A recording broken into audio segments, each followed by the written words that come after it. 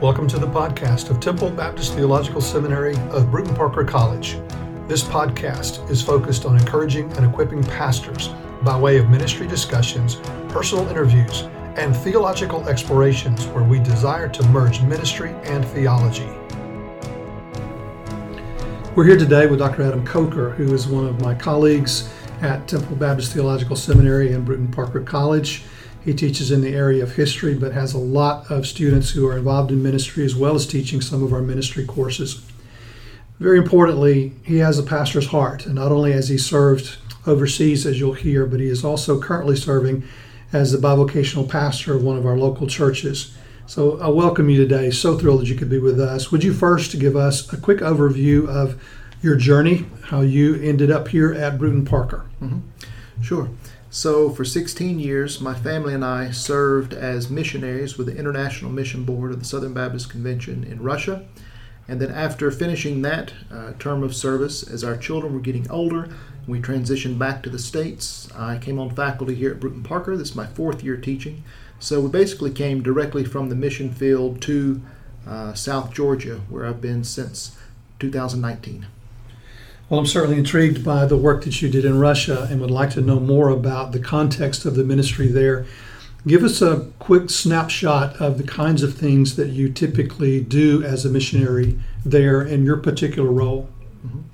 Well, a missionary's role really changes over the years depending on the stage of the ministry. When we first moved to the initial city that we were in, it was a lot focused on prayer walking and evangelism, praying about where new churches needed to be, establishing relationships with local churches. And then it moved into volunteer coordination as teams came from America to help out with the work, as we had partnerships with local churches to be able to do projects related to special needs ministry or music ministry or construction or VBS or whatever it might be, moving towards evangelism and church planting. But then as the years move on and more of that ministry is carried on by nationals locally, you find more needs in leadership training and becoming part of Bible teaching classes and that sort of thing. So the role really develops with the ministry throughout the years. The last 2 years that we were there, I was on a team of pastors. Previously, I would not be a pastor of a church, would not allow them to call me pastor because a missionary is supposed to be mobile. But during the last 2 years, there was a strong enough team of pastors that I felt that it would not be detrimental to the team if I were to need to leave, which we eventually did, of course. So it changes throughout the years. Part of what makes missions so exciting is that it's really never the same from one year to the next.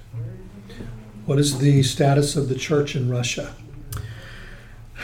Well, we've been gone for a while, but the church is, when we left, was spiritually strong and had a growing missions vision.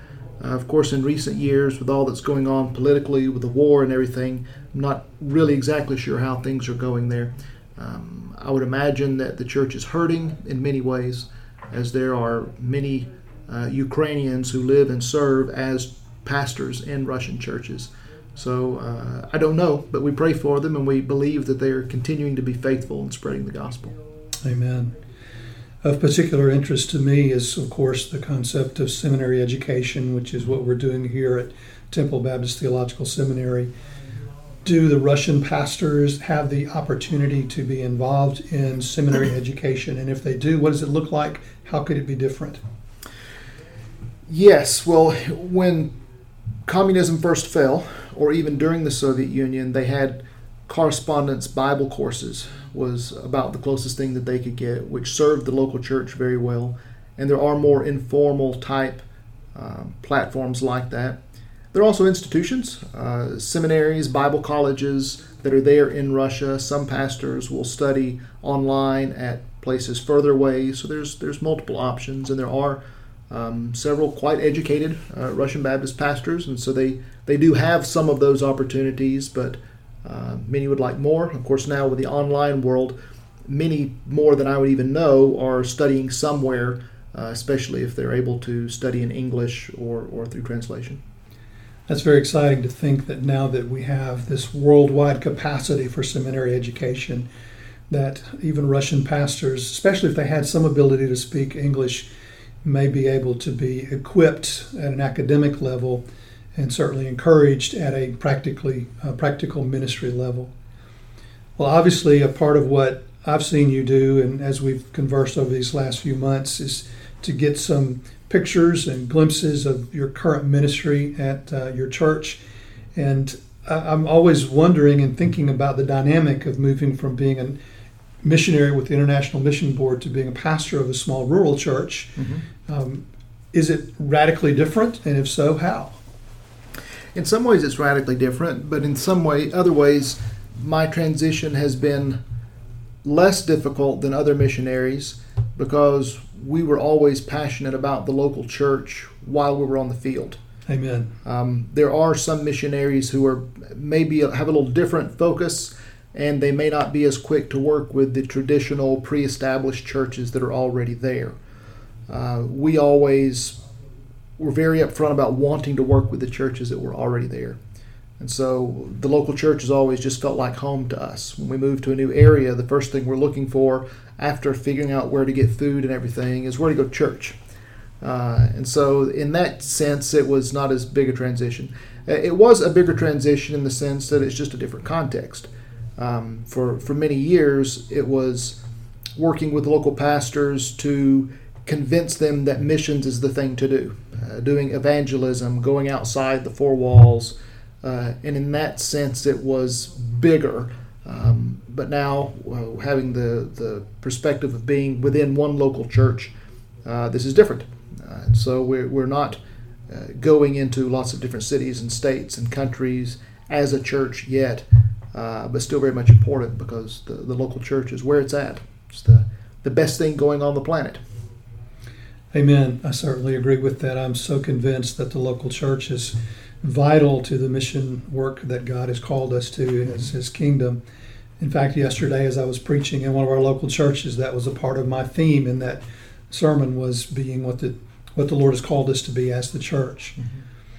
Were there things that you could immediately translate from your missionary role in terms of leadership into your role now as a church pastor here?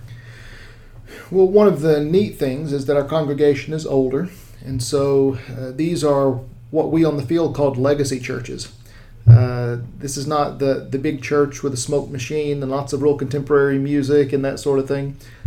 These were the churches that have for years given to the programs that supported us on the field.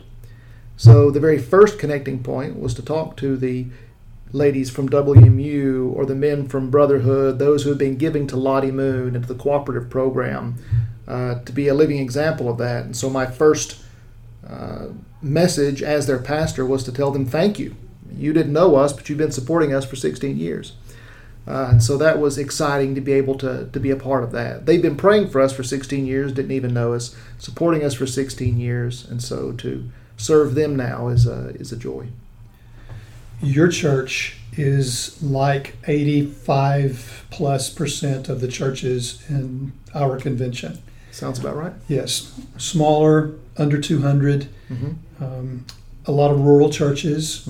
Some churches, of course, heavily needing bivocational pastors. That seems to present some unique challenges. I've been on the other end of that equation. I've served as a full-time pastor for 31 years. Previous to that, I did actually do some bivocational work, but most of my ministry was full-time senior pastor, leading church, preaching, and all of that. What do you think is so unique about who we are as a congregation of a convention of small churches, and what unique challenges does that bring to us? I think it's really a new day where bivocational pastoring is going to be the rule rather than the exception. I agree with you there. Because previously, even a church about our size, they would want a full-time pastor and would be able to find a full-time pastor. That's not so much the case anymore, it doesn't seem. And so that creates some unique challenges, but also it's exciting. This is an opportunity for me to get to live what I've been teaching on the mission field all these years.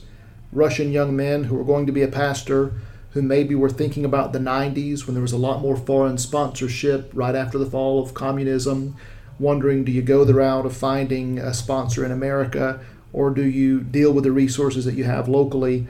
I was always a proponent for the church being self-supporting. And often that meant that some of these men needed to work as they did and serve their church. And so I've always supported that, but now I get to live it. I get to make tents along with Paul and preach the gospel because I love doing that. It's not my profession. I get to tell the people this is not my profession, it's a calling. I have a job, which I love, but this is a calling, loving the local church right now as pastor, but in the church because I'm a Christian. And so it presents challenges, but it's exciting to be able to practice what I've already been preaching. I imagine that a significant number of pastors and church leaders who will be listening to this podcast will say, I'm right there with you. I'm in a church of 100. I'm in a church of 125, 150, 75, 40, whatever it might be. And there are unique challenges. And I'd like to know, what is one of the first things you did when you got there? When you're thinking about launching your new ministry in this bivocational status church, what's the first thing you do? Well, it's what Paul told Timothy, preach the word. That's first and last. If I don't know anything else, and coming into a new church, you don't know the church culture, you don't know the history, you don't know what will be well received, what you're sort of able to do, but you do know you get to preach. And so that's kind of where things start with me. Preach the word, love the people, and that's been kind of the beginning of it.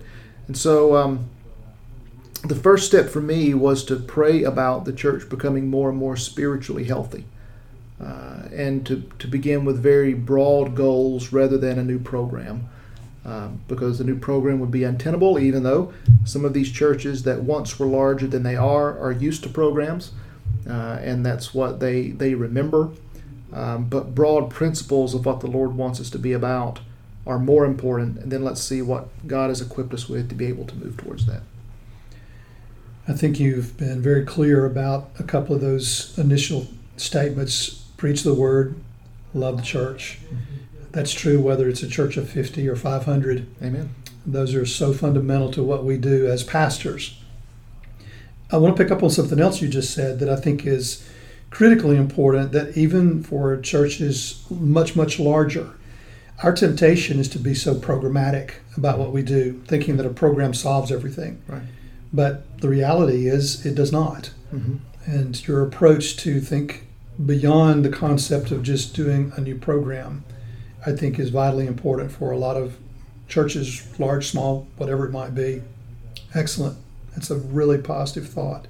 Thank you. What leadership skills have you learned since you've been there? You've been serving now for what, 3 years? 3 years. 3 years. Yeah. What have you learned in leadership? Well, it's hard to see yourself from the side. I don't know. I think maybe some time management skills, because I've always loved preaching. This is the first time in my ministry that I've been doing it every week. I preached a lot in Russian while I was in Russia, but it was about once a month that I would preach, and it was a real labor of love to practice, to study, to prepare, to preach in a second language. But to make the time to study for doing it every week was a time management juggling that I needed to learn. But I think in terms of leadership, and I don't consider myself a great leader by any stretch, there are people who know a lot more about it and do it a lot more naturally. But with the time constraints and being bivocational, a lot of it is trusting the people to do ministry, realizing that it's not me and my team, the church, it's all of us, the church, and we're in it together. And so that's, I guess, been part of what I've learned. In one of our first conversations about your church, I was intrigued by what you just explained, that you were working hard to encourage the people to take on the work of the ministry. Mm-hmm. And I think you were even somewhat strong in saying that you told them up front there's certain things you just will not be able to do, but you need them and trust them to do those things. Mm-hmm. Have they done so? They have.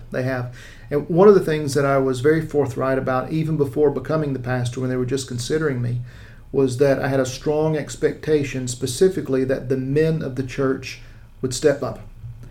And of course, that's not to say that we don't have blessed sisters in the church that serve so faithfully. But I found that if the men of the church will step forward to be the fathers, be the men, be the leaders in the church, that things become much more healthy. And so just challenging them to do that. And so many of them were already. But that's kind of my go-to position is where are the men that aren't serving? And let's get them active. And it seems like things fall into place better once that starts happening. And you recently shared with me that y'all have begun an outreach program, Mm-hmm. but if I remember correctly, you actually said to them, this is something that you need to, talking back to your people, they need to be responsible to implement. And you've been working through a training process with them multiple weeks. Tell us a little bit about how that developed and where that seems to be going with the outreach program. Right. So there were 5 principles at the beginning of my tenure there that I said we needed to be about. And it's basically the 5 functions of the church that we see in Acts chapter 2. And one of them is evangelism and outreach. But that was just generally. But the outreach program per se was not even my idea. One of the deacons came forward and said, Pastor, I have this passion. I would love to see the gospel shared in all the homes, as many as we can get into in our city. What would you think about that? And I basically said, great, you're in charge, and supported him. And I can be a great number 2 man, a cheerleader. And this is something that one particular Russian young man, very dynamic young pastor, taught me, was the ability to bless people. When someone has a passion for ministry and they're biblically qualified for whatever it is, to bless them and let them go without having to micromanage it. And so I would love to take credit for the idea of the outreach ministry. It wasn't my idea. The broad principle, I taught the biblical principle, which is what we're supposed to do. But the actual program, this man had some previous experience going back to when door-to-door evangelism was really big within our convention. He wanted to do that again. And so I became his cheerleader, and my family was there with him, and we've been meeting once a week to prepare. We've just got all the materials together. We're getting ready to go door to door. Hasn't launched yet, but we've been memorizing Bible verses and practicing witnessing to one another, and having, for our size church, a large portion of the church participating in that. And I think it's because I wasn't leading it, because a church is perfectly willing to just let the pastor do it, whatever it is. But if a layman will lead the charge, then others will follow, and the pastor can be the very best cheerleader. Because if a pastor comes out with an idea to do it, he may or may not find a cheerleader that will support in that way. But all of us who are in the ministry know the kind of support we wish we would have gotten when we had a big idea we were excited about. And so if we can give that to others, then that's a gift that I think will reap dividends. I love the process you went through in terms of encouraging this individual, being the cheerleader, but it also sounds as though you've really been intentional about how this is rolling out, so that you didn't just turn everybody loose on a Sunday afternoon and said, go. Mm-mm. You've actually spent a number of weeks kind of preparing, developing materials, having witness experiences, training with each other. Right. What a beneficial way to equip your people, and that's a lesson in and of itself. Amen. Well, I am greatly appreciative of working with you here at Bruton Parker College and Temple Baptist Theological Seminary, and so appreciative of your work there at your church, and thankful the Lord has called you to this area, to this college, and certainly to that church. So we'll end it there. Thank you, Adam. It's been great to have you with us today. Thank you. It's great to be here. Thank you. Temple Baptist Theological Seminary is a division of Bruton Parker College, which is an institution of the Georgia Baptist Mission Board. Temple Baptist Theological Seminary affirms the inerrancy of Scripture and teaches within the framework of the Baptist Faith and Message 2000. For more information concerning Temple Baptist Theological Seminary and Bruton Parker College, go to www.bpc.edu.